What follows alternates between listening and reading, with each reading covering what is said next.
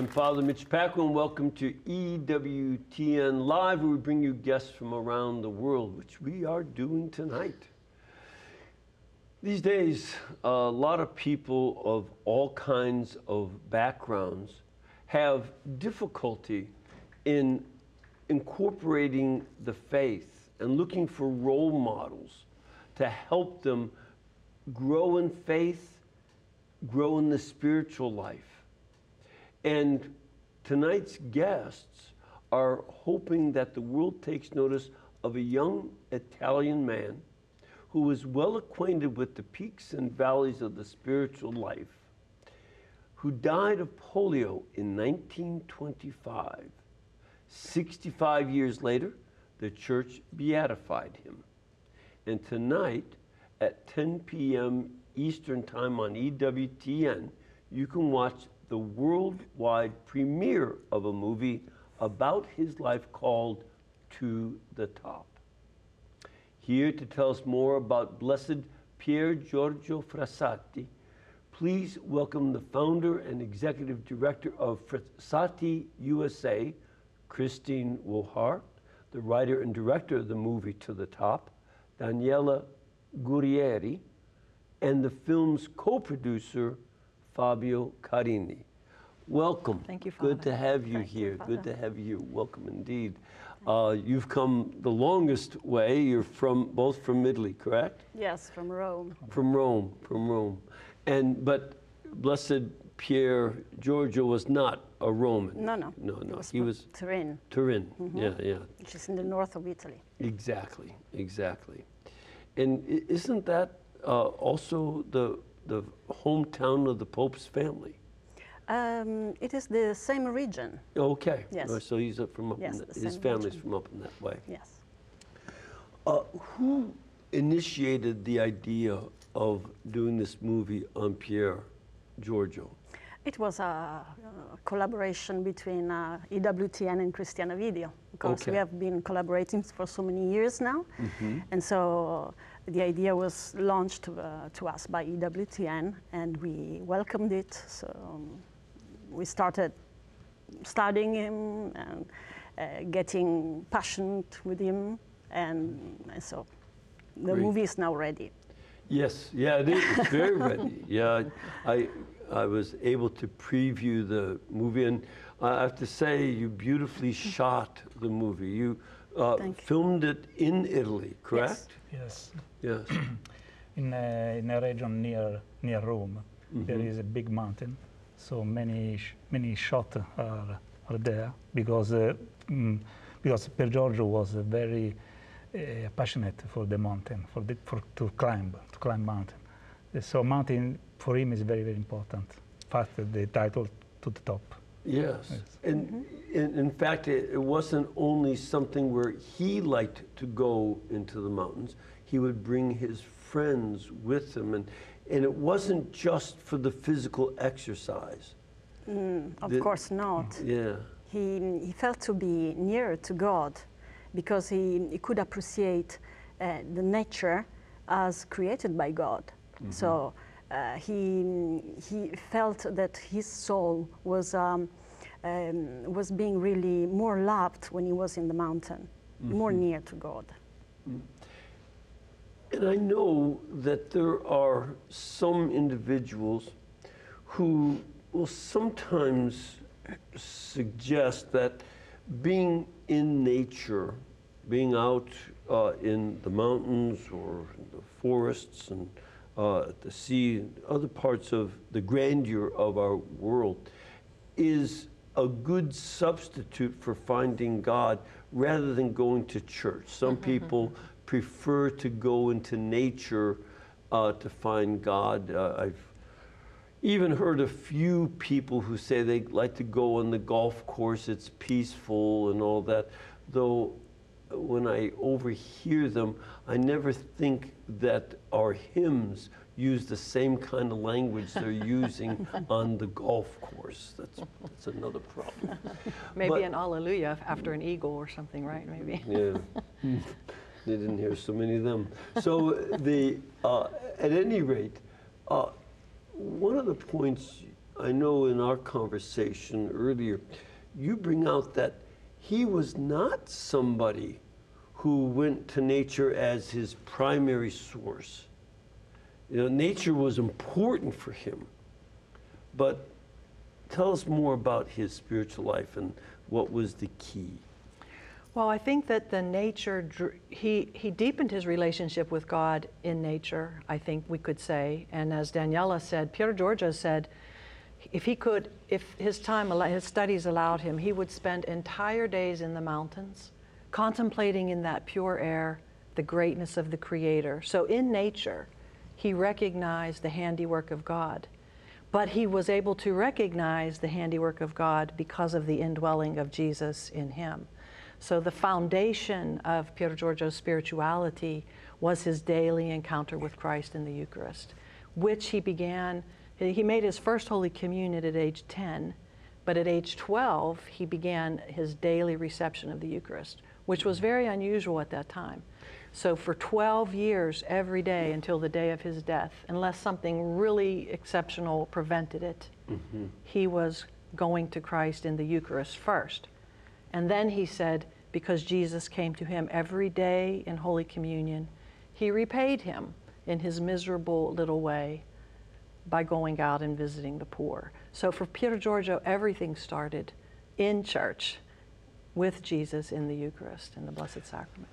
I think this is a very important element that you bring into the movie. And I'd like to show a little clip about him planning one of these hikes into the mountains and meeting a new friend. So let's take a look at that. Oh, look, he's coming. Marco, Franz, and you must be the new Sicilian without a coat, right? Yes. Nice to meet you. I'm Pier Giorgio. Gabriele, really, you shouldn't have gone to so much trouble. Thank you. Oh, don't worry, don't worry. I took the opportunity to pray a decade of the Rosary on my way over.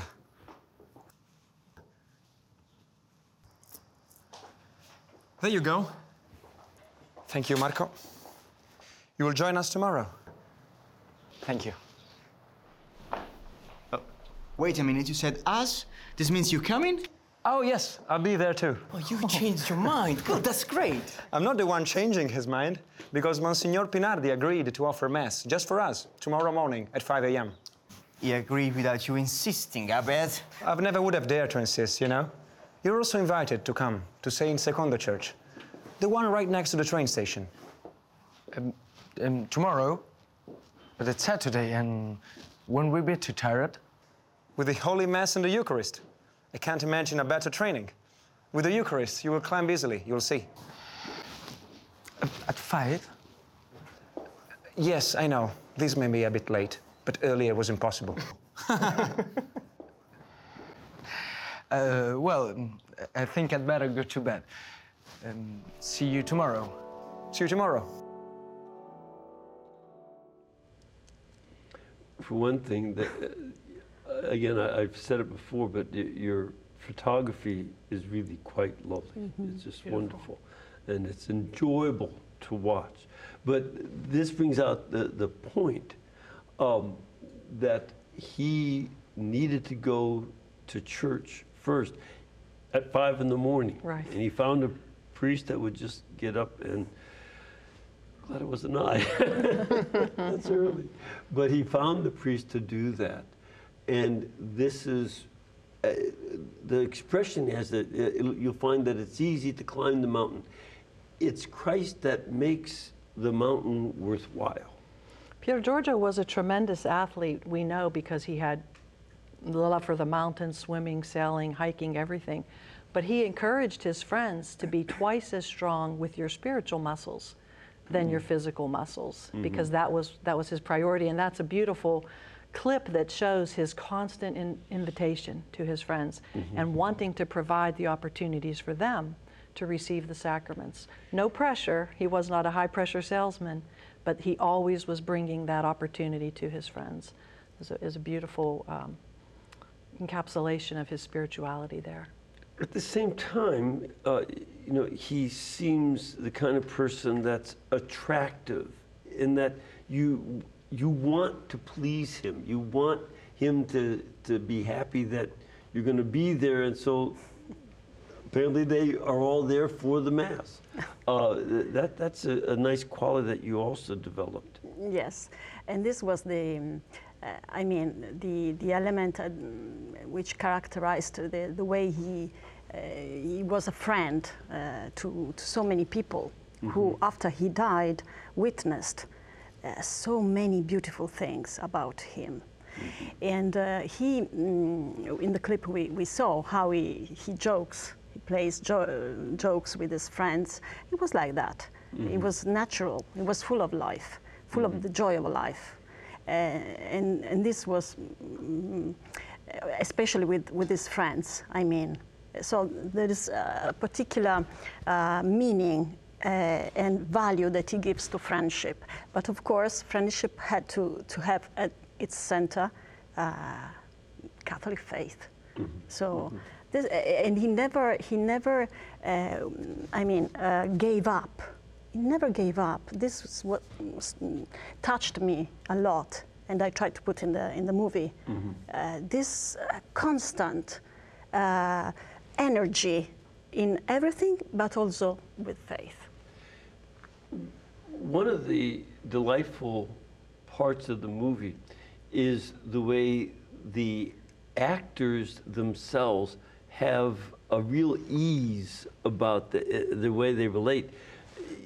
Tell a little bit about how you got these. They're all Italians, correct? They're all Italians. Yes, and the atmosphere that we see in the movie is actually the result of these people these actors being friends also in life before being friends on the set, and they really did a great job, because they felt, they really seized the importance of this script. The true quality of this script, which is the content of the Pier Giorgio life. And they were able to also to go through the script together for a long period, so analyzing what they were talking about. And so at the end, I think they really were the same people as in the movie. Yes. Yeah. Didn't you introduce them to people who are sort of continuing on the friendship associations that he started? Yes, so we had what do they call the group? The group is the Società dei Tipi Loschi in Italian, which in English is the... We say shady characters or sinister ones or something. Shady characters. A nice name that Pier Giorgio invented, because he didn't want to be catalogued as the believer, the classical believer who only goes to church, who only prays. So he wanted to give a nice name, an attractive name to this company, to this group, and it is a nice name, really. And when we were shooting, we contacted a group in Italy which was born on the experience of this shady characters group, which is in San Benedetto del Tronto, which was the town of Franz Massetti, who then became a priest, one of the group. And these people came, and they were so amazed to see these actors who look. When they saw these actors, they said, "Oh, you are Pier Giorgio, you are Franz Massetti, you are Marco Beltramo, Laura Hidalgo." They could recognize the real characters in the actors. These are good actors. Nice. These are good actors. And again, having friendship among themselves helped convey how important friendship was to Pier Giorgio. And something that, again, that's one of the aspects that I think is important about him today. Too many folks do not have friendships. They have acquaintances, people they know very superficially, but they don't have long-time friendships. And it's a great thing. I've got 2 friends now. They've been my friends for 65 years. That's a gift, and he was the kind of person who could have such friendships, though he didn't live that long. We have a little clip about the role of friendship and the rosary with his group. Let's take a quick look at that clip. Oh, Candice, what kindness. Oh, Candice, thank you. I need some energy. I don't think they're candies or anything edible. Food for the soul. I already have it. It's a handmade gift for each of you. But what are they made of? With special seeds from my family's garden in Pollone. I cultivated them personally for each of you, with so much love. Admirable. And now, let's give meaning to this gift. In nomine Patris, et Filii, et Spiritus Sancti. Amen. Credo in Deum Patrem omnipotentem, Creatorem Caeli et Terrae, et in Jesum Christum, Filium eius uni. And the one character, the one at the end, it was the new member of the group, and he conveys well that this is a little bit foreign to what he expects with hanging out with friends his own age, to climb a mountain and pray the rosary together. But Pier Giorgio has that ability to sort of draw him in and make it seem just totally normal. And that scene is actually, this film, I hope, will encourage people to go deeper and read more and learn more, because Pier Giorgio did exactly what was portrayed in that film. He grew those Job's Tears seeds in the family garden and then would bring those to the nuns in his hometown there to make rosaries for his friends.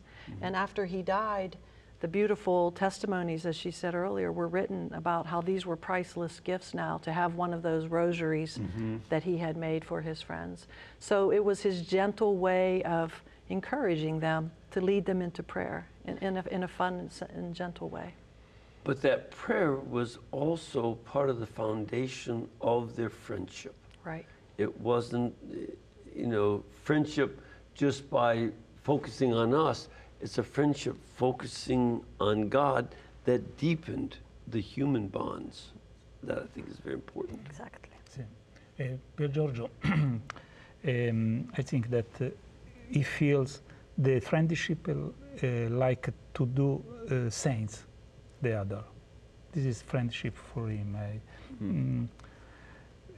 He try in every way, but in a smart way, to make a saint the other person. And which means that if you try to make somebody else and help somebody become holy, you bring their best out of them. It's not squashing them, but it's bringing out the wonder and beauty that's inside the depths of their soul. There's another element in the movie that you bring out that's important to his life. You mentioned it earlier. And that was his friendship and care for the poor. There's a kind of a funny scene when he shows up at a very important diplomat's ball of some sort, and he doesn't have his coat or his shoes because he gave it to somebody on the way. Talk a bit about that aspect of his life as well. Well, I think one of the greatest charism people associate with Pier Giorgio is his charity, because he said, what would life be without acts of charity? And so in that particular scene, maybe it's really shown maybe in a dramatic sense to see this guy walking into the embassy without his shoes on. But it's true, when his father was the ambassador to Germany, Pier Giorgio came in one day to the embassy in Berlin in sub-freezing temperatures without his coat. And when his father asked him where it was, he had given it away to a poor man on the street. which his father thought was an extreme. And he said, why did you do that? And Pier Giorgio's answer is, because the man was cold. So he could see Christ in everyone, and if in that particular beautiful scene in the movie, he feels like there's now a man out there with shoes and a coat, and that made Pier Giorgio happy. And he could detach himself from the worldly things. That's, and this was something of a surprise. Now, so folks understand, his family was wealthy. They were not just middle class, they were quite wealthy. They lived in a really beautiful home. They had lots of advantages. And his father ran a press. He owned. He founded a very famous newspaper, which is still going on which today. one is it? La Stampa. La Stampa. La Stampa of Turin. It's very famous. Yes. So he's, you know, a very significant person in society, as a newspaper founder, an ambassador, and all this. And Pier Giorgio's running around giving away his stuff. You know, that they were surprised. I remember how his family was very surprised after he died at how many poor people came to his funeral.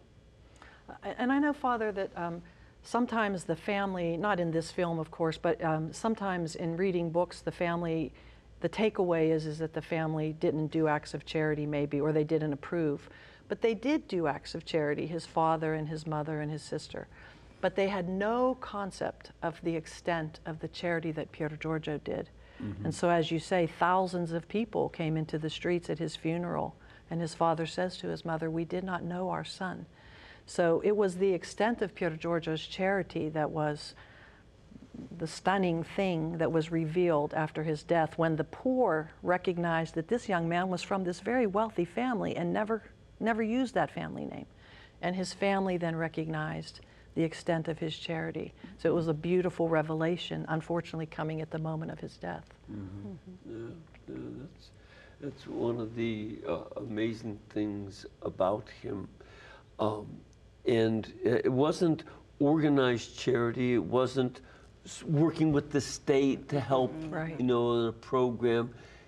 He encountered individuals and dealt with the concern for them. Something else about him, you mentioned his death. When did he get polio? In one of the poor neighborhoods of Turin. Okay. Or in the hospital, in one of the hospitals that he used to visit, because he used to go to hospitals too. And it came so suddenly that he died within 1 week. His sister wrote a beautiful book called My Brother Pier Giorgio, His Last Days, and it just takes you through 1 week of his discovery of that. In fact, they discovered the illness, I think, his grandmother died on July 1, and the funeral for her was July 3rd, and on the day of her funeral is when the family discovered there was something seriously wrong with Pier Giorgio, and he died the next day on the 4th of July, which is his feast day. So the death came upon him, and a rugged, athletic man was ravaged by that infectious disease of polio within about a week. See, I don't think modern people understand how infectious polio was, how devastating it was. You know, even when I was small, it was still around. And, you know, the vaccine against polio was invented when I was about 3 or 4 years old. And we started taking it, but our parents were just in terror that we would get this disease. You could get it from playing in puddles, you know, because it would be in the water. And of course you wouldn't know, and Mrs. Packwell would be very concerned about her son who liked to play in puddles, you know, but that was, you know, the kind of things that, you know, people were, and this was why, you know, such a sudden, and there was nothing they could do about it, nothing. So he died, but there's another element of his death. and that was when they opened up his casket. Talk a little bit about that. Well, as a part of the canonization process, which you would probably know much better than I would, so they were submitting the cause for his, well, beatification was coming later, but the last step was to open the coffin to examine the remains, to see if there might be relics or so on. Yeah, and this is something that they always do in the cause. They examine the moral life of the person. They examine their teachings, if they have any particular teachings, to make sure they don't contradict the faith. They want their moral life to be in line with the faith, all that. And then they, before being declared venerable, they'll look at the body, they'll take the body out. And that happened in 1981 for Pier Giorgio, which was 56 years after his death. So his sister was there. Pier Giorgio's sister lived to be 105 years old, in fact. So his sister was there and some of his nieces and nephews when they opened the coffin with a team from the church, the official church team, you know, thinking that they were going to categorize bone fragments. And instead, when they opened the coffin, they saw this little tuft of his hair, and then they went and pulled back the thin shroud there that covered him, and he was perfect. In fact, his niece, one of his nieces, when I asked her, when did you notice something special about your uncle? She said then, when she saw him, he was perfect. And it was like encountering their uncle for the very first time. So he was found to be perfectly incorrupt. Yeah, yeah.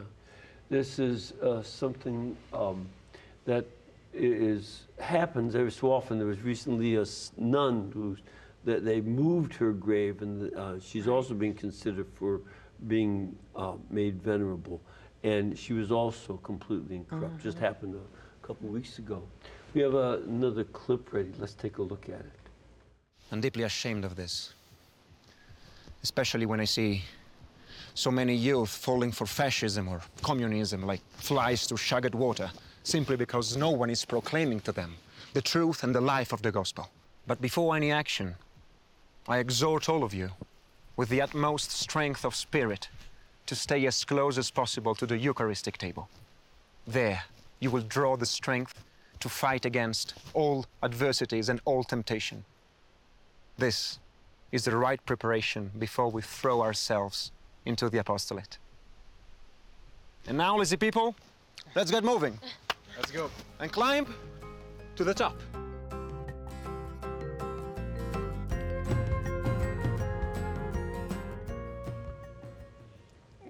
It's something fascinating that this very strong, vigorous man who died and was made devastatingly weak then has his body completely preserved. And it's not as if the climate would help to preserve a body in Turin, right? No. No, it's not something you can explain. Now, the church never uses incorruptibility as one of the miracles. We don't do that. But it is amazing, and there are lots of saints who are incorrupt. Saint Charbel Makhlouf and Padre Pio. These are a number of people recently, and there have been plenty. Saint Francis Xavier, Saint Bernadette, Saint Bernadette Soubirous, you know, Saint John Vianney. and it goes on and on. There are actually hundreds of these saints. So we look to that and say, wow, that's really neat, but it's still not proof that the sanctity of his life and then the confirmation by miracles after death, you know, where the people ask about a favor from God, and with the intercession of that person, the very clearly miraculous event happens. Do you know what the miracle was that got him beatified? Yes, Father. The first miracle was, I think, in 1933. It was an Italian by the name of Domenico Salon who had what I read is called Pott's disease, explained as spinal tuberculosis of some kind. So he had paralysis and was not expected to live through the night. And a priest visited him with what was prepared at that time like a small second-class relic card of Pier Giorgio, the linen on which from the bed on which Pier Giorgio died. And he had a spiritual conversion, a spiritual healing, I think, first. But he had an immediate physical healing. He served later in the Italian army. And so that miracle was within 8 years of Pier Giorgio's death. And that was the miracle that was used to declare him venerable in 1989. Okay, okay. And he has not yet been canonized. Right. But, you know, this is there's a real growth of devotion to him all around the world. And at World Youth Day, this movie that you made is going to be shown to the people going to Lisbon at this August for World Youth Day. That's because he's one of the patrons of World Youth Day. And so this is a very, very good thing. Exciting, very exciting. Yes, it made us happy. Yeah. Good, good. And I think it'll make the young people seeing it very happy too, as well as those of you who get to watch it here on EWTN. We're going to take a quick break. We'll come back with questions and comments from our audience and from you, so please stay with us.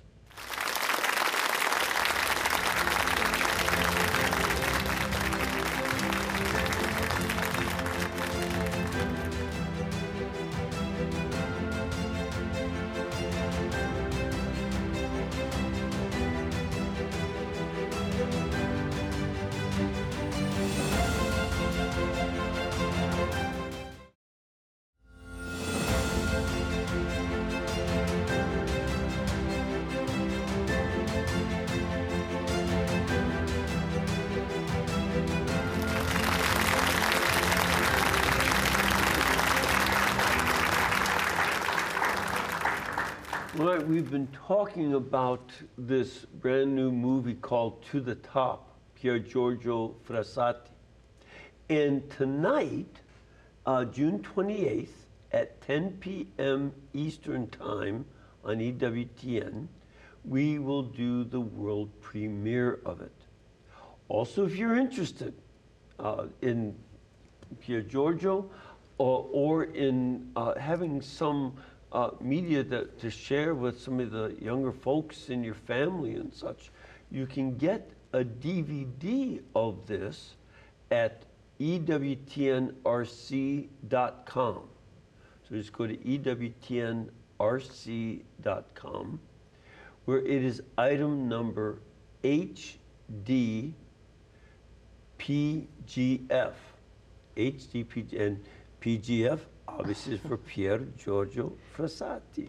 So it's high def, pretty cool, huh? So love to have you get a hold of that.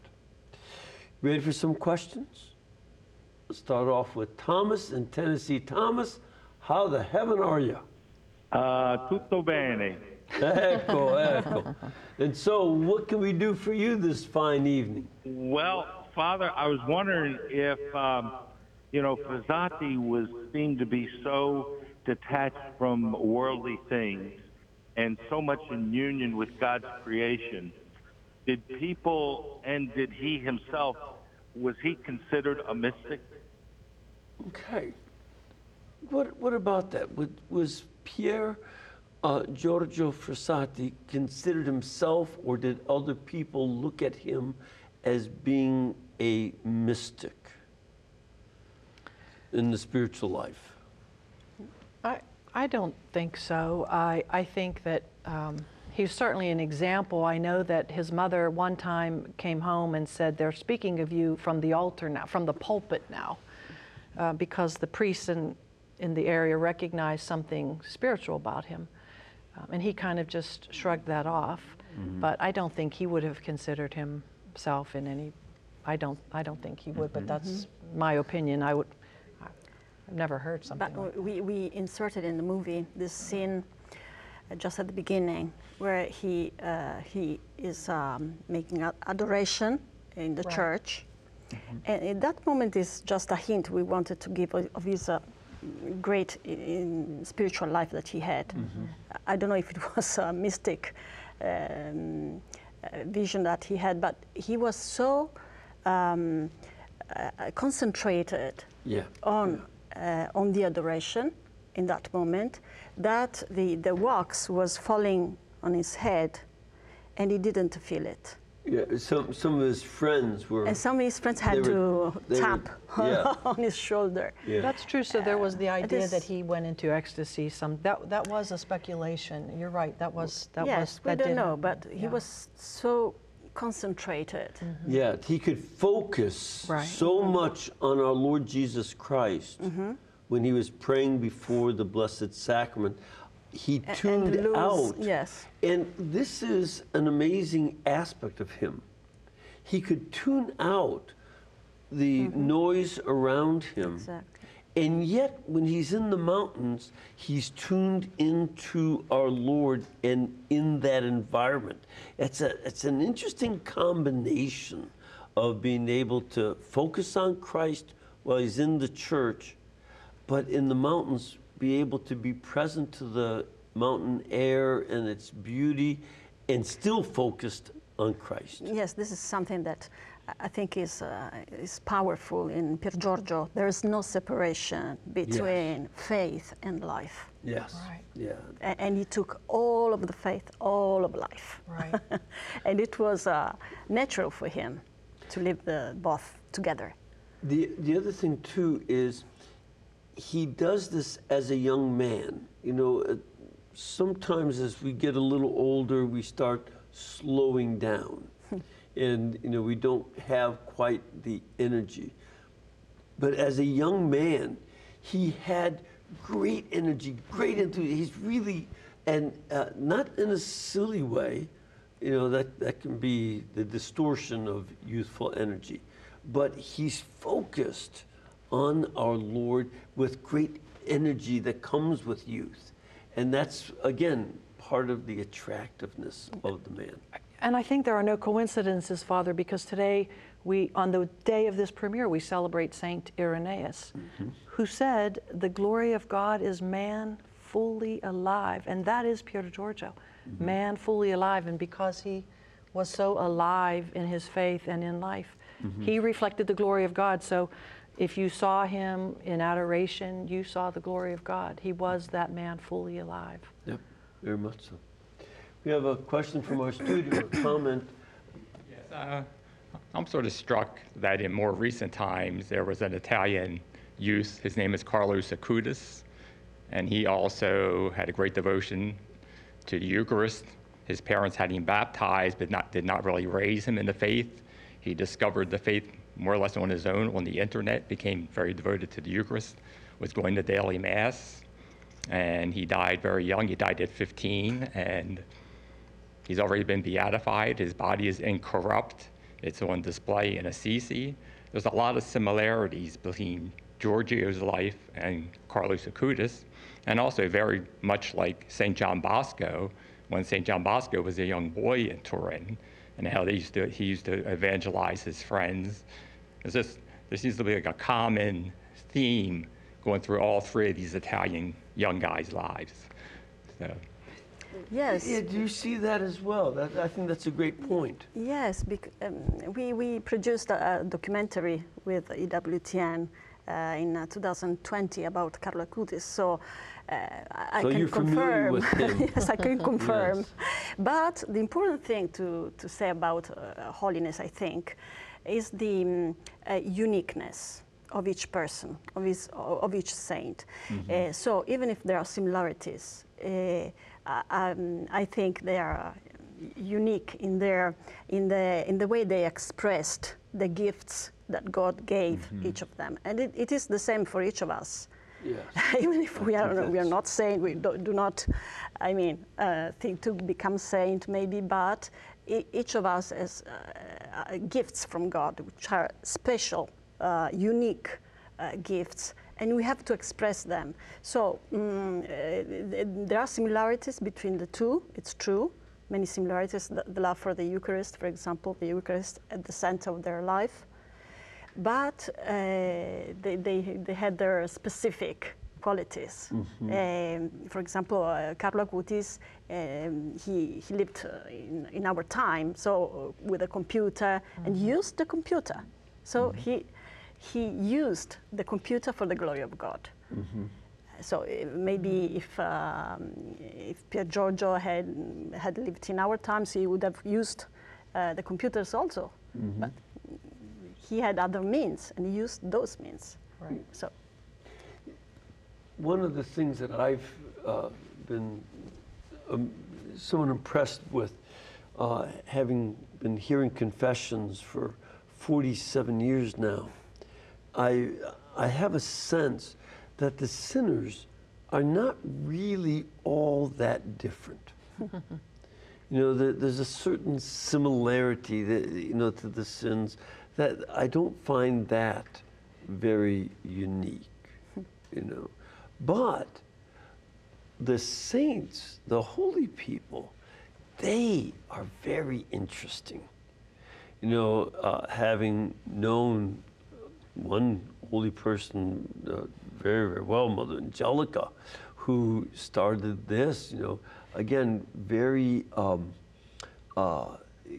know, very different person, and was able to, again, use a medium available and get this network started.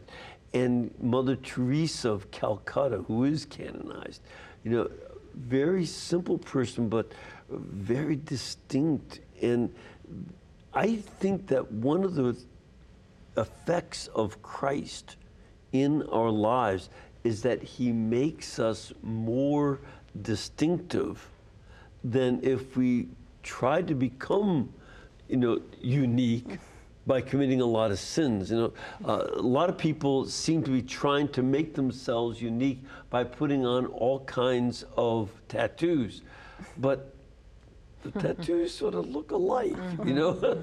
That doesn't really make you distinct. But sanctity works on, I think of God, or actually I'd put it this way, I think of Michelangelo as being like God, a reflection of God. He brings this statue out of the marble. He knows the statue is in the marble. And he brings out the David, Moses, the Pietà, but he could envision it in the rock, and his artistry is to bring it out. Well, that's what God does with us. He brings out this masterpiece, whereas if you're sinning, you're just sort of kicking the rock, but not getting very far. That's a beautiful reflection. So that's Fabio, one of the things, I imagine you interacted a fair amount with the actors. Did you sense them being affected by the story? Because they had first of all, they were doing this in English. They had to work hard as Italian actors to do this in English. Yeah, in Italy, we not speak English, right. many persons. Yes. I am one of them. Don't speak English, sorry for, excuse me. So, yes, I think that Daniela, because she was director, can explain better than me. This aspect was very interesting with the group of actors, because it was challenging for them, because being Italian, they had to play in English. But we asked them this particular professional thing, that they had to study very hard, very hard. They had to be professional, because I mean, also through being professional, we can convey the seriousness of our faith. Yes, exactly. That's important. That's important. Yes. So and they understood, and they were very serious. They studied they started hard for many months, and they had an English coach, and then the result was, for me, was excellent. Yeah, that was. What about miracles? going on? Are there still other miracles? You mentioned this one man being healed. Are there other miraculous events going on?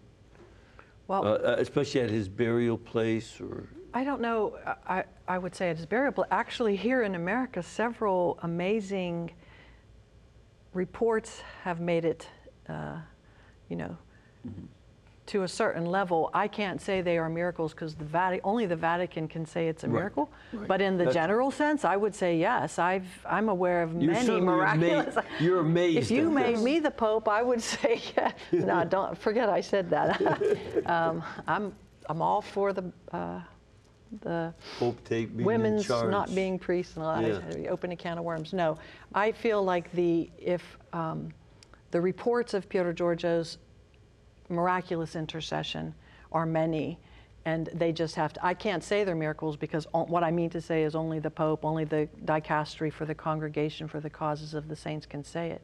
But the reports are many, and so I do see many beautiful cures happening, conversions, little prayers being answered, and great favors, great stories of his intercession. So I'm enthusiastic about the reports, and I'm looking forward to one of them being approved. And Christine, you work with, or head up, tell us a little bit about Frassati USA. Well, Frassati USA is an organization in America to help promote the spirituality of Pier Giorgio. So I'm definitely not the postulator. And so those things have to go through the postulator and that whole process. And that's appointed by the Vatican and the Diocese of Turin and all that. So yeah, they take care of that, but Frassati USA, so the motivation more of Frassati USA is just to get the information out there, to have this model for the laity, for our young people, to have an example you can turn to of somebody who came from a home where the parents didn't get along. His parents were on the verge of separation when he died. He loved a girl, but he sacrificed that love for a higher cause. He struggled in school with his academics. He had a deep commitment to the Catholic faith. He was involved politically. He was active in society, in the culture. And he said, charity is not enough. We have to change things in the culture. So he shows us, as I think particularly the laity, how to express our Catholic faith inside and outside of the church. And Frassati USA just wants to be a vehicle to make that information accessible.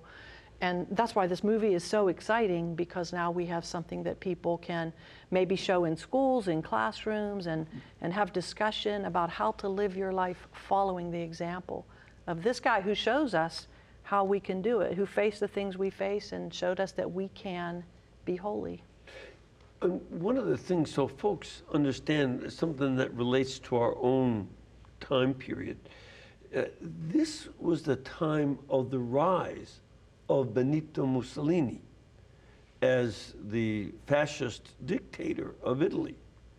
And in fact, in the early days, he wasn't, a particularly evil guy. He was, trying to get the trains to run and the country to work in a rough economic situation after World War I. But there were a lot of tensions associated with the fascists, correct? Yes. And then the communists were another factor. Yes. You mentioned that in the... So he never compromised with any of these parts. Yes. So he took a strong position against both. And he understood immediately that Mussolini, what kind of person was Mussolini. And also the communists, of course, he completely opposed them. And they opposed him because being a Catholic in that time was a dangerous thing. You could be beaten along the street or at the university, for example, and he never gave up.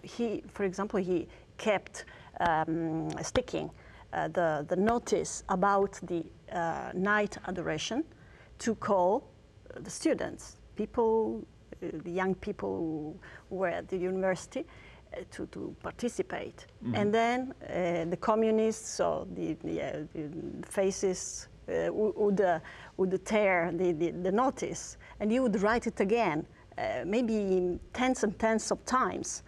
And this is how Pier Giorgio was. And he was so angry when the Catholic club he was part in Turin, decided to show the flag, Catholic flag, when Mussolini came to visit Turin. Mm-hmm. And it was so, and he resigned.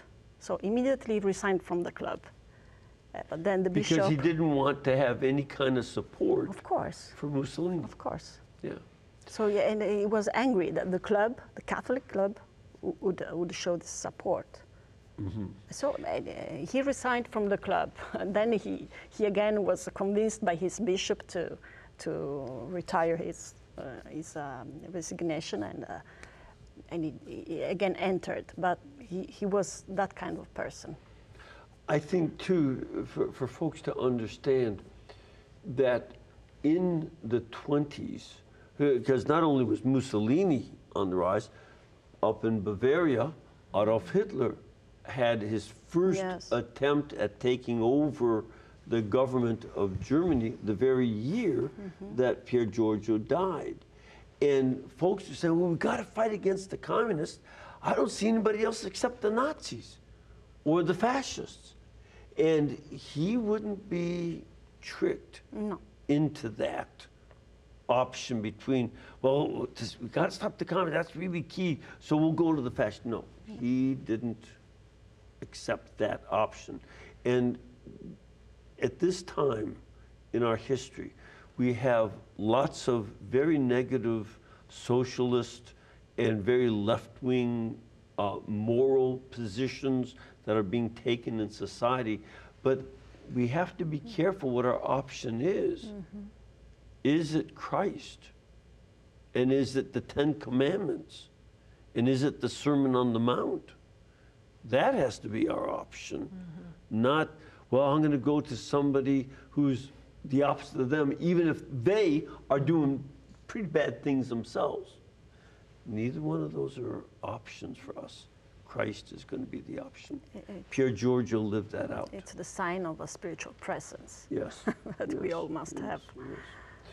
And again, you mentioned that you've already done, the two of you, a documentary about Blessed Carlo Acutis. Right. Are you going to be doing any more? We hope. Because there's a few other holy Italians out there.